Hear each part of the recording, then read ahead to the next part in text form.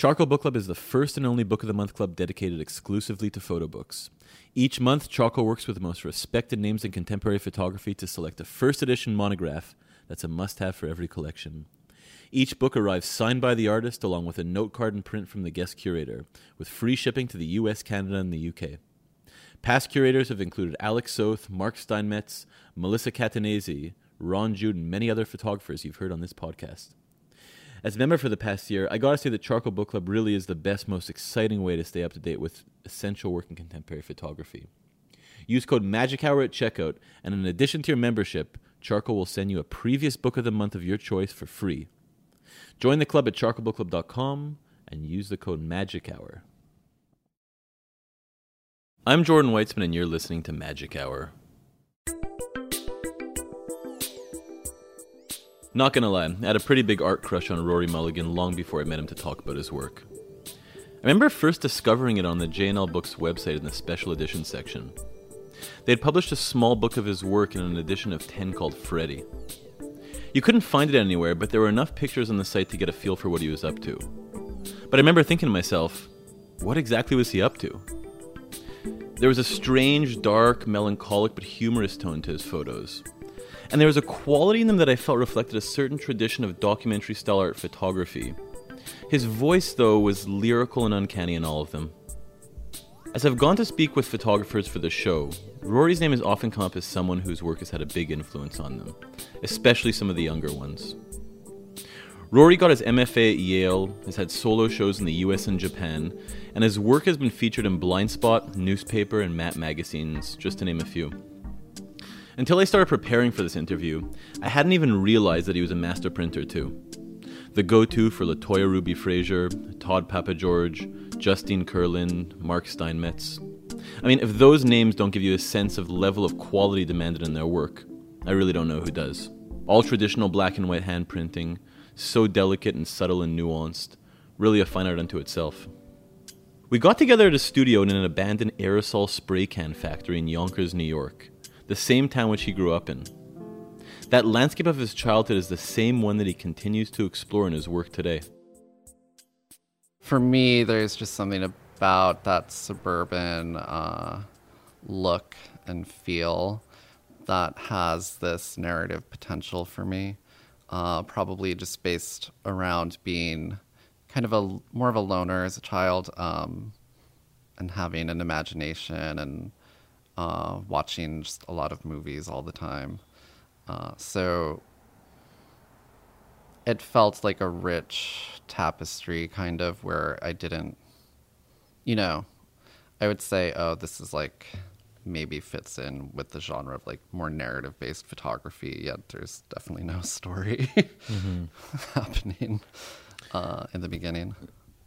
Do you feel that it took you a long time to find your place in photography, to figure out what it was that you wanted to do or to say? Oh yeah. I mean, it wasn't until grad school where I really grappled with that. My teachers were all of that era, straight white male, working on the street, largely in New York. And then right after undergrad, I went and started my job as a printer in a darkroom, and it continued that. And I was printing Todd Papageorge's work, passing through Eden.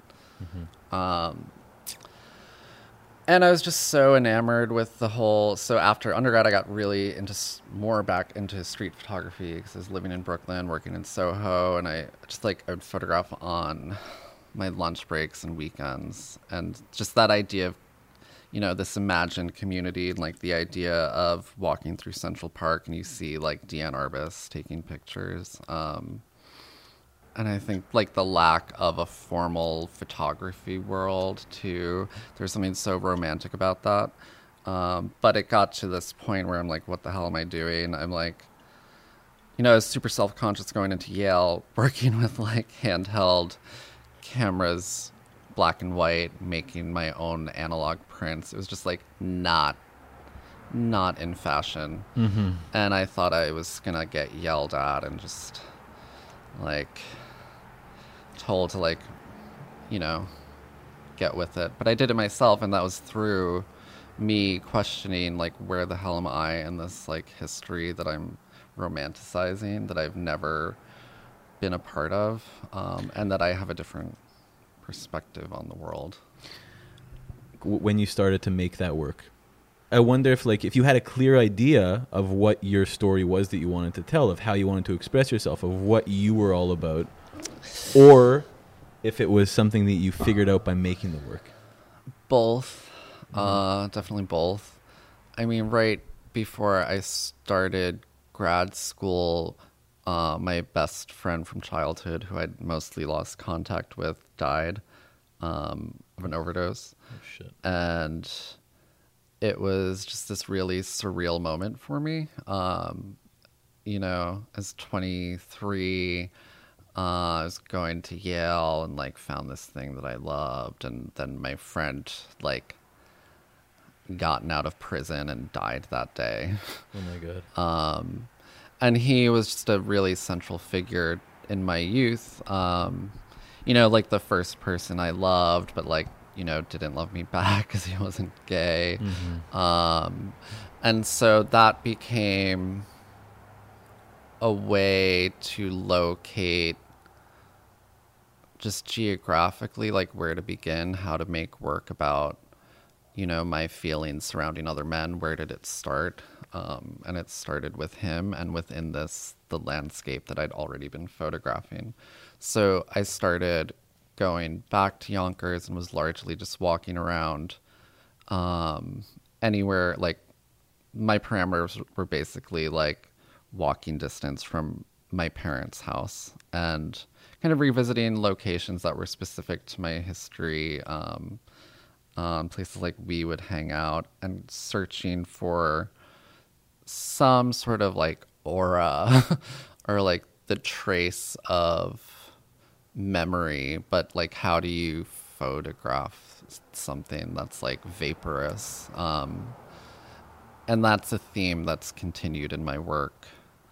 Do you feel that there's certain landscapes, just like there might be certain people or any type of subject matter, that elicit a certain kind of magic in the picture making somehow? Yeah, but I think it's about the photographer or the artist's relationship to that site or place. Right. You know, like someone else could walk through these neighborhoods where I'm photographing and it would be a completely different thing. But for me in there, I think that,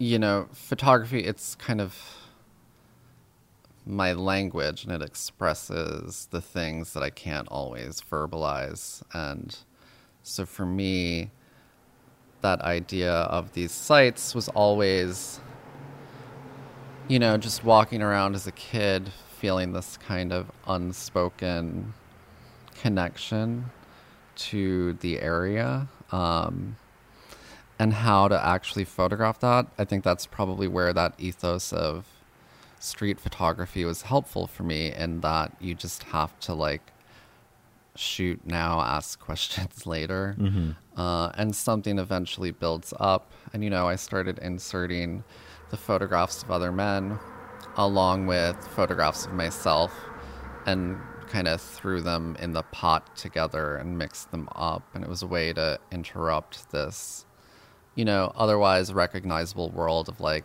black and white street photography, for lack of a better term.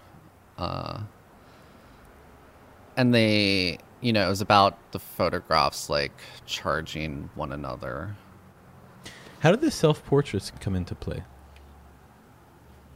Well, I started right at the same time I started making portraits. Part of it was I'd never worked with people and a camera. So figuring out like, how do I want, like, what's a pose that I want? How do I deal with the rest of the frame?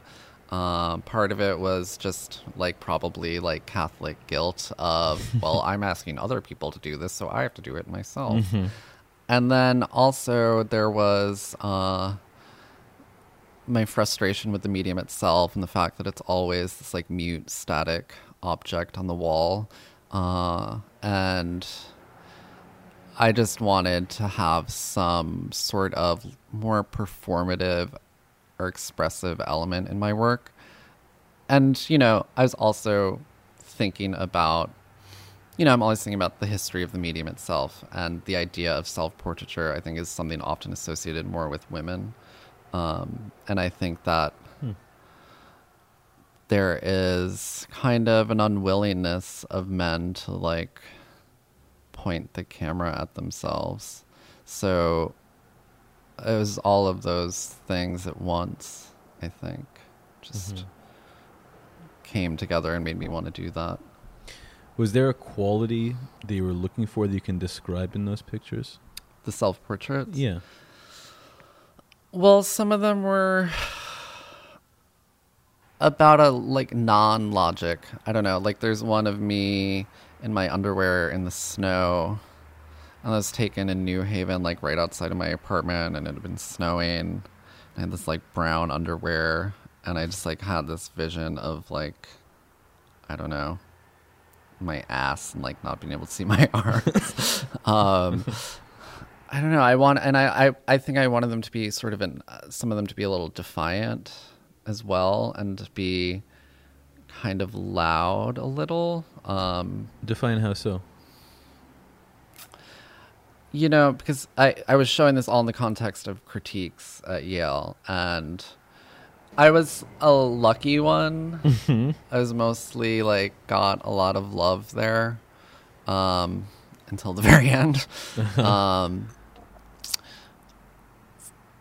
But I would sometimes get in that seat and just, you know, I have a lot of, like, social anxiety, and to be looked at and have to talk and then, like, show this work. I was just so uncomfortable in my own body at that point, too, that I would sometimes just, like, shut down and not really say anything. And then have a photograph of, like, myself naked, like, spewing foam. You know, there's something liberating about that. I don't know. Yeah. That play between, like, okay, this is a picture of me on the wall, but what does that mean? And then how do you reconcile that with the person that's sitting in front of you, like, not saying anything? So maybe a little bit was, like, some adolescent brattiness, but it felt a little powerful. I don't know, to, like, control and create your own image. And it changed from picture to picture, you know, like, summer, like, there's another one up there with me with a cigarette again.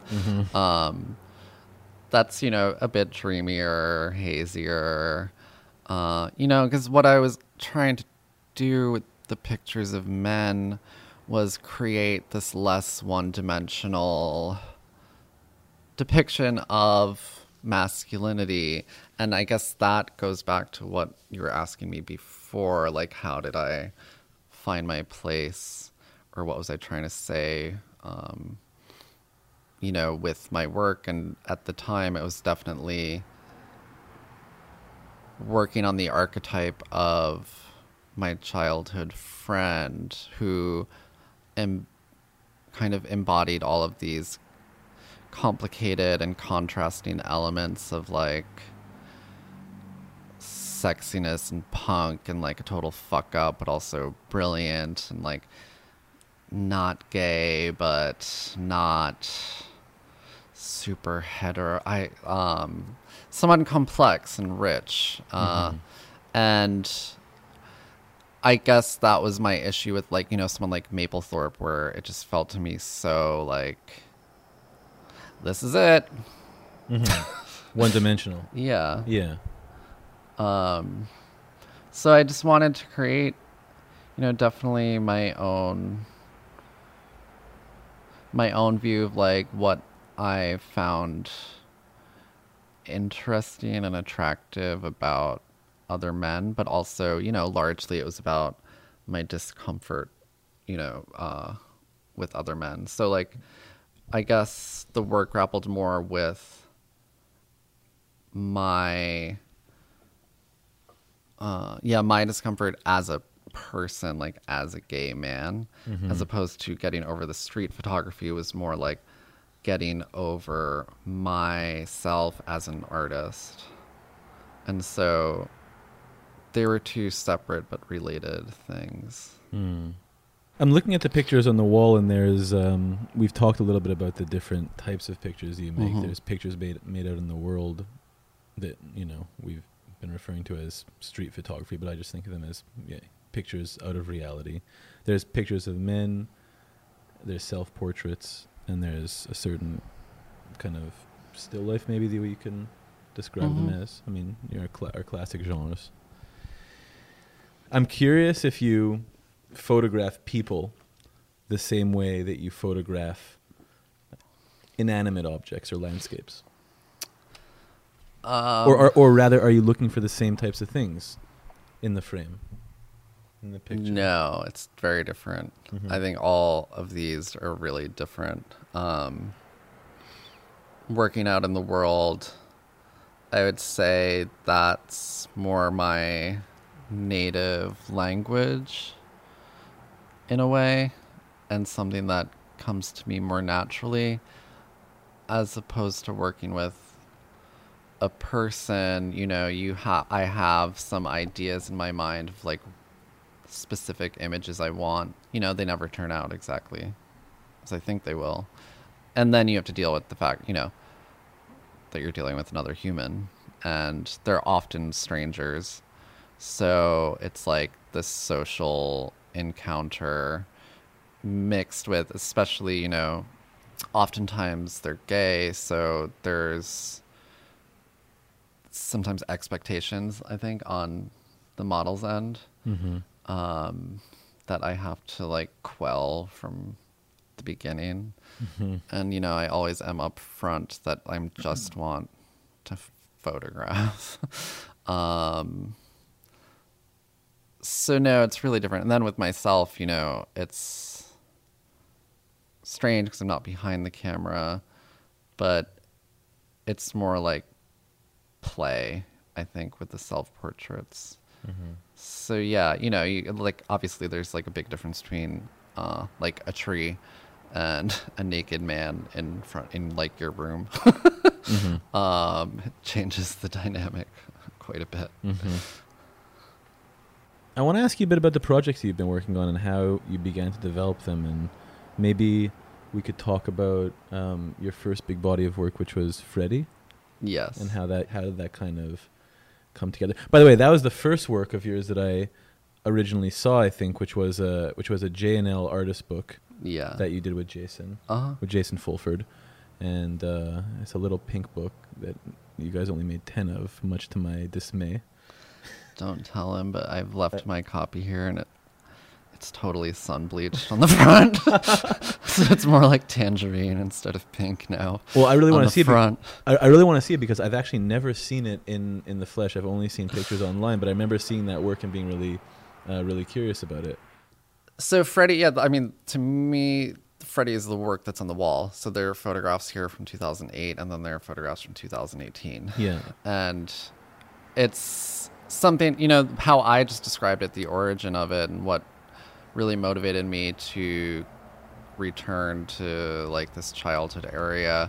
That's something I never discussed in school, which made it difficult because, you know, they really want to get in your head there, and I didn't want to like open myself up like that. But I don't know. I mean, I feel like I've talked about it a bit. You know, it's about like grappling with my role as a photographer, my role as a queer person, my role as like a black and white photographer in the mid to late 2000s.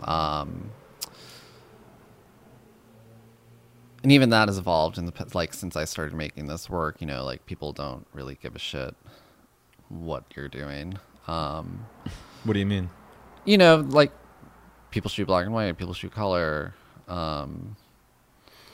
It doesn't matter so much, I think. It's less of a conversation. Like, I think that the initial, like, one of the initial, like, brouhahas in photography. It was like black and white versus color, and then it became street photography. I'm sorry, I keep using street photography. Like, I hate that term. I know what you mean. Even using it for my own work, I'm just maybe too lazy to come up with language to like describe my out in the world pictures. Yeah. But then, is that versus like stage tableau photography. And then even when I was in grad school, it was about, just a photograph versus like a constructed image or a deconstruction of the photograph and its qualities as like a medium that weren't related to image. And all of these things I feel have it seems like more open now. I don't know if it's the internet. I don't know what it is. But those that like infighting, and maybe it's because I'm not like, I'm in an academic setting, but I just feel like I don't hear those conversations as much anymore, which is kind of a relief. The color versus black and white. Just all of those, like all that infighting, like in photography, it's like, just shut up. We're already like the butt of the art world. Like, do we really need to fight each other? Like, do your thing. Right. Who cares? You have a different philosophy of the medium. That's a good thing. Right. It's a healthy thing. So, that's why and then I think there are like some people like more traditionalists that it's always like straight men that I think sometimes like approach me in this way where they have this perception of me because I like work in this manner and have like this reputation as like a master printer, which I guess I am. But I'm like, I don't, I know how to make things look good. I'm not tied to like a school of thought necessarily. Right. I totally just deviated from the question. Yeah, so I don't know. Yeah, there's that element. There are all these different elements with Freddie work, and it's something that, with hindsight, because I stopped working on this completely for years and moved on to other things, I never viewed this as like a quote-unquote project. I'm someone that just would make pictures and make pictures and make pictures and then figure out how they came together through editing.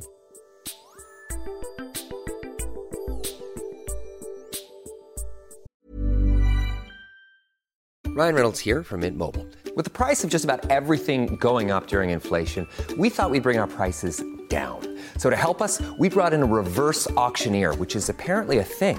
Mint Mobile Unlimited Premium Wireless. How to get 30, 30, bit to get 30, bit to get 20, 20, 20, bit to get 20, 20, bit to get 15, 15, 15, 15, just $15 a month? Sold! Give it a try at mintmobile.com/switch.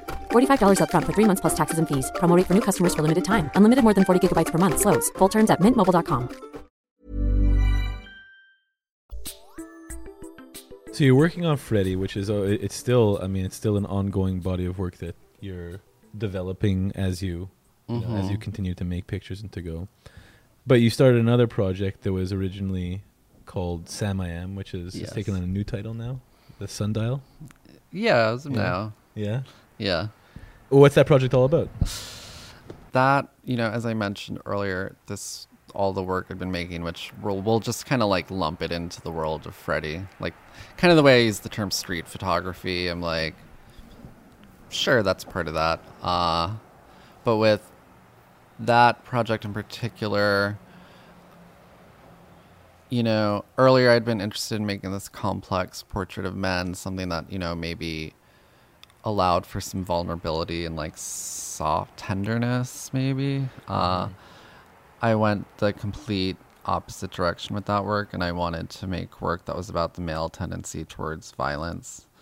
And I used the site in Yonkers called Untermeyer Park, which is associated with the son of Sam, who was a serial killer in the 1970s in New York, mostly in the outer boroughs. How is it associated with him?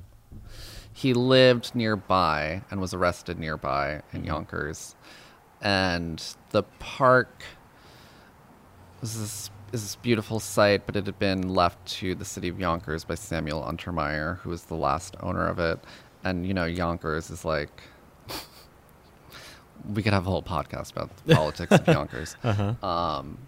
But, you know, they couldn't afford to do anything with it, so it just fell into complete disrepair, and it became this site that, you know, grew a reputation as being like haunted, junkies would hang out there.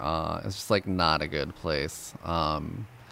So anyway, the story is that he was part of this satanic cult that would practice in Untermeyer Park. And there were physical traces of it, like animal sacrifices, satanic graffiti. And Yonkers actually destroyed one building in the park, even though it's a National Historic Landmark, where there was the most evidence of this activity. It's called the Devil's Cave. So there are photographs of it, but it's gone. And so I use that as this site to kind of center everything off of, because it's something I grew up with, that story growing up in Yonkers. Like, you knew about the Son of Sam. Right. And Untermeyer Park is like where the goth kids would go and where you'd go to like get high. And it's spooky as hell, and like just like this strange oasis in the middle of Yonkers. So I was always attracted to the site itself to begin with. And I just found a way, like the Son of Sam story was this way in to talk about masculinity in a different way than I had been. And it just felt so contemporary, like the fact that a gun was the murder weapon. You know, I have these old newspapers here. You can see some of the headlines are like, Sam was rejected by girl. That's why he killed people. And, you know, there are just so many echoes of that have always happened with this, like, male rejection, and, like, how that is used as an excuse or explanation for murdering people. So that's the basis of it, and then it just became a way of, like, fleshing it out and figuring out the best format for it, which I'm, like, still doing. The park has been undergoing this restoration process, and I don't even recognize it today. But they were digging up this old waterfall that I have recurring images of in my book edit. And as they were digging it up, like, all of this stuff was coming up from the earth, like, you know, medical ID bracelets, lighters, toy guns, cans, bottles. And you can, like, see, you know, I felt a bit like an archaeologist or something with, like, the evolution of, like, Budweiser can design. I'm like, I remember this from the 90s. This, you can see, like, the pull-off lid is definitely from the 80s at least. And so there was something about those objects where, you know, even though they're not affiliated with the story, the fact that they were physical remnants that existed in this era that had passed, that felt like making tangible this history that had been elided through time and through human intervention, that I was trying to make photographs of. So it goes back to this whole, like, idea of me searching for things that are already gone with the camera, which is, like, the most like non-intuitive form of photographing, because photography is, like, describes the surface of things. And I'm like, what if the thing isn't there? Because, you know, I like to make my life harder. But so it's about, like, the challenge is finding these ways to make tangible these histories and these events. And the fact that, you know, the whole satanic spin on the story is, like, part fact, part folklore, gives me, I think, like, freedom in terms of, like, the way I set up the work, because it's not, you know, I've never been interested in, like, you know, retelling this specific history. It's like using the story to talk about something else. Right. And do you see like the manifestation of the work being important to creating that context, or like that narrative that you're interested in creating? I mean, the struggle with the work has been like, what is the role of narrative in this? Like, what is the role of this specific backstory? And everyone has a different opinion, which doesn't help me. And that's, the new title. There was a sundial in the park, and there, it's also gone. And there are these archival photographs of Samuel Untermeyer, like, standing by it. And, like, apparently he would, like, set his watch to the sundial. I'm curious because I don't get this discussion. When people talk about context, there's all these, context discussions. Is it important? Is it not important? And I sort of don't really get them because I always feel that, like, unless context is an excuse for the quality of work. Right. Then how is it not an interesting thing? Like, number one, the work has to be really good, or else you're not going to want to look at it. Mm-hmm. So if the work is actually really strong, then doesn't context only enhance it? Yeah. Yes, but I think that there can be this line, where, especially with the way I was making this work, as I mentioned, there's like landscape, portrait, still lives, and then I also have these documents that I accessed from someone connected to to Berkowitz, David Berkowitz. He's the actual son of Sam. Mm-hmm. And so I think that it's more about like this saturation point of like, when does this sink under its own weight? Mm-hmm. And there's just like too much information. Mm-hmm. Like with the Freddie work, I was avoiding talking about the context for my own self-preservation. And then with this work, it's like the story itself is so like tantalizing, to me at least, Mm-hmm. that it's like a pull for me in a way to like begin to talk about the work. Mm-hmm. And yeah, I guess, people just have, as you mentioned, people have different opinions about like this idea of the context of photographs versus just the photographs themselves. And I don't know. So it's something I'm still trying to work out. Yeah. The two players in the work are Mike, who's an older guy, and Sam, who's the younger guy. Yeah. Who are they? Mike is someone I met in Syracuse when I did the Lightwork residency. Mm-hmm. I went up to Lightwork and I was planning on just like catching up on years of printing. But then I got there and I was like, I really want to make new work. I want to make portraits. And so I put out a Craigslist ad and found him, and he's amazing. And just so like, the way I talk about being uncomfortable in my own skin, he is like the polar opposite. Mm-hmm. And just like so proudly presents himself. And then Sam is the younger guy, someone I met through Justine. He was one of her students at Sarah Lawrence, and he to me represented like the polar opposite of Mike, and like maybe an exaggerated version of myself at his age, Mm-hmm. and just like his own kind of awkwardness. Mm-hmm. And so initially, yeah, I had them there. I don't know. I just wanted I liked that polarity. But the way I've put the work together through this aspect of the landscape of the park changing, through this restorative process and the lack of any cultural signifiers, like there are no clothes, there are no cars. There's a timeless quality to it. So I began to see them more as like maybe the same person. And that this idea of time ties things together in the project of, in terms of elapsed time, Mm-hmm. and not having any sort of context, Mm-hmm. to like give you a specific idea of era. And then because there are some photographs of Sam where he goes from like very sheepish to more a little like menacing. So that's how I have it edited in the book right now. Mm-hmm. So they kind of start to come and meet more in the middle, actually. Did you recently stop working as a printer? Yes. You did? In order to teach full time? Yeah. Uh-huh.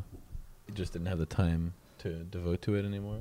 Yeah, I definitely do not have the time now, and it's like I've been doing it for like 12 years, and it's great because I had access to like the best facilities to do my own work, but at the end of 8 hours standing on your feet, like working for other artists, and now I'm no longer 23, to have the physical energy to do that, it's like.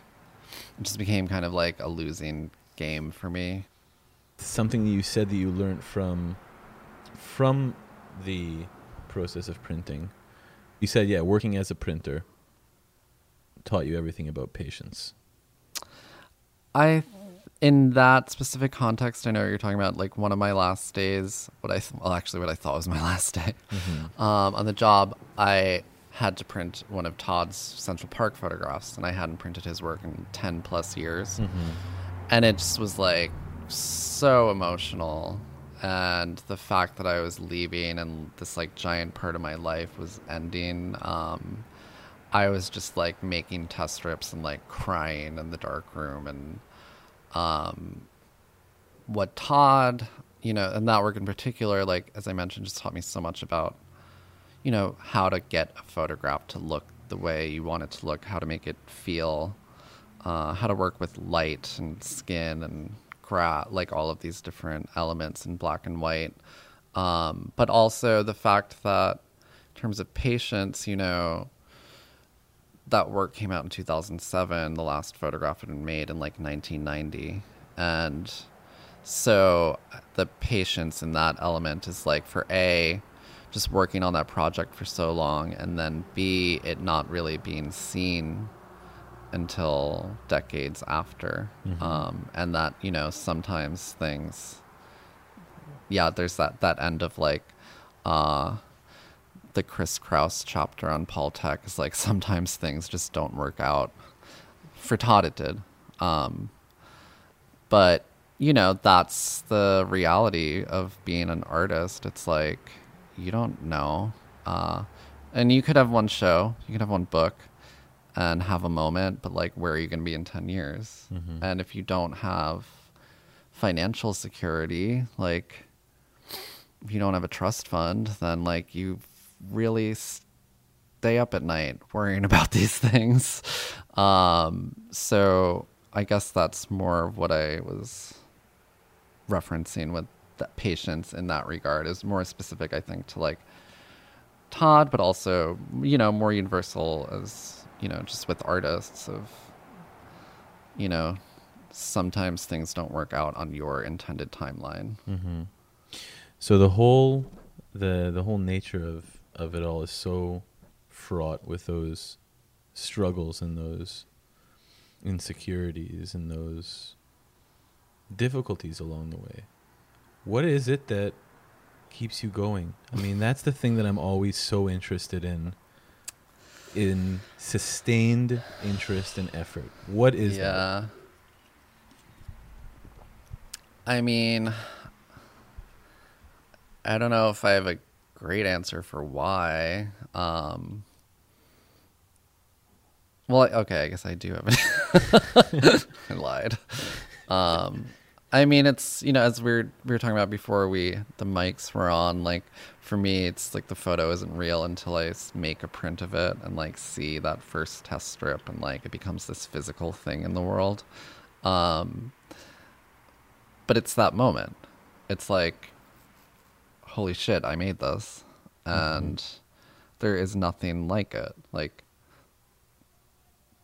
the power of being an artist is to like surprise. We talked about before, it's like surprising yourself. And I think it's a good thing to be like kind of knocked on your ass by your own work every once in a while. And it certainly doesn't happen all the time. But it's that moment where it's just like absolute financial ruin. No clear light at the end of the tunnel. You know, like those are long. That's the majority of it, you know, like honestly. And I've had moments where I'm like, fuck this, and have gotten really bitter and wanted to just like do something else. But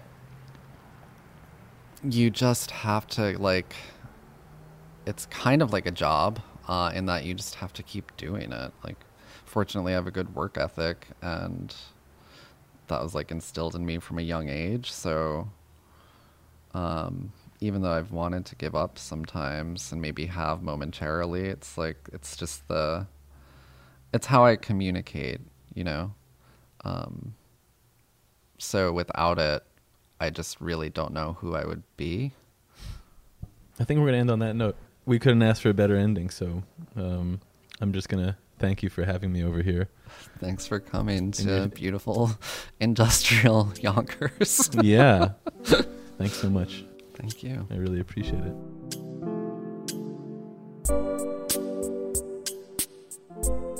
That was my conversation with Rory Mulligan that we recorded in Yonkers, New York.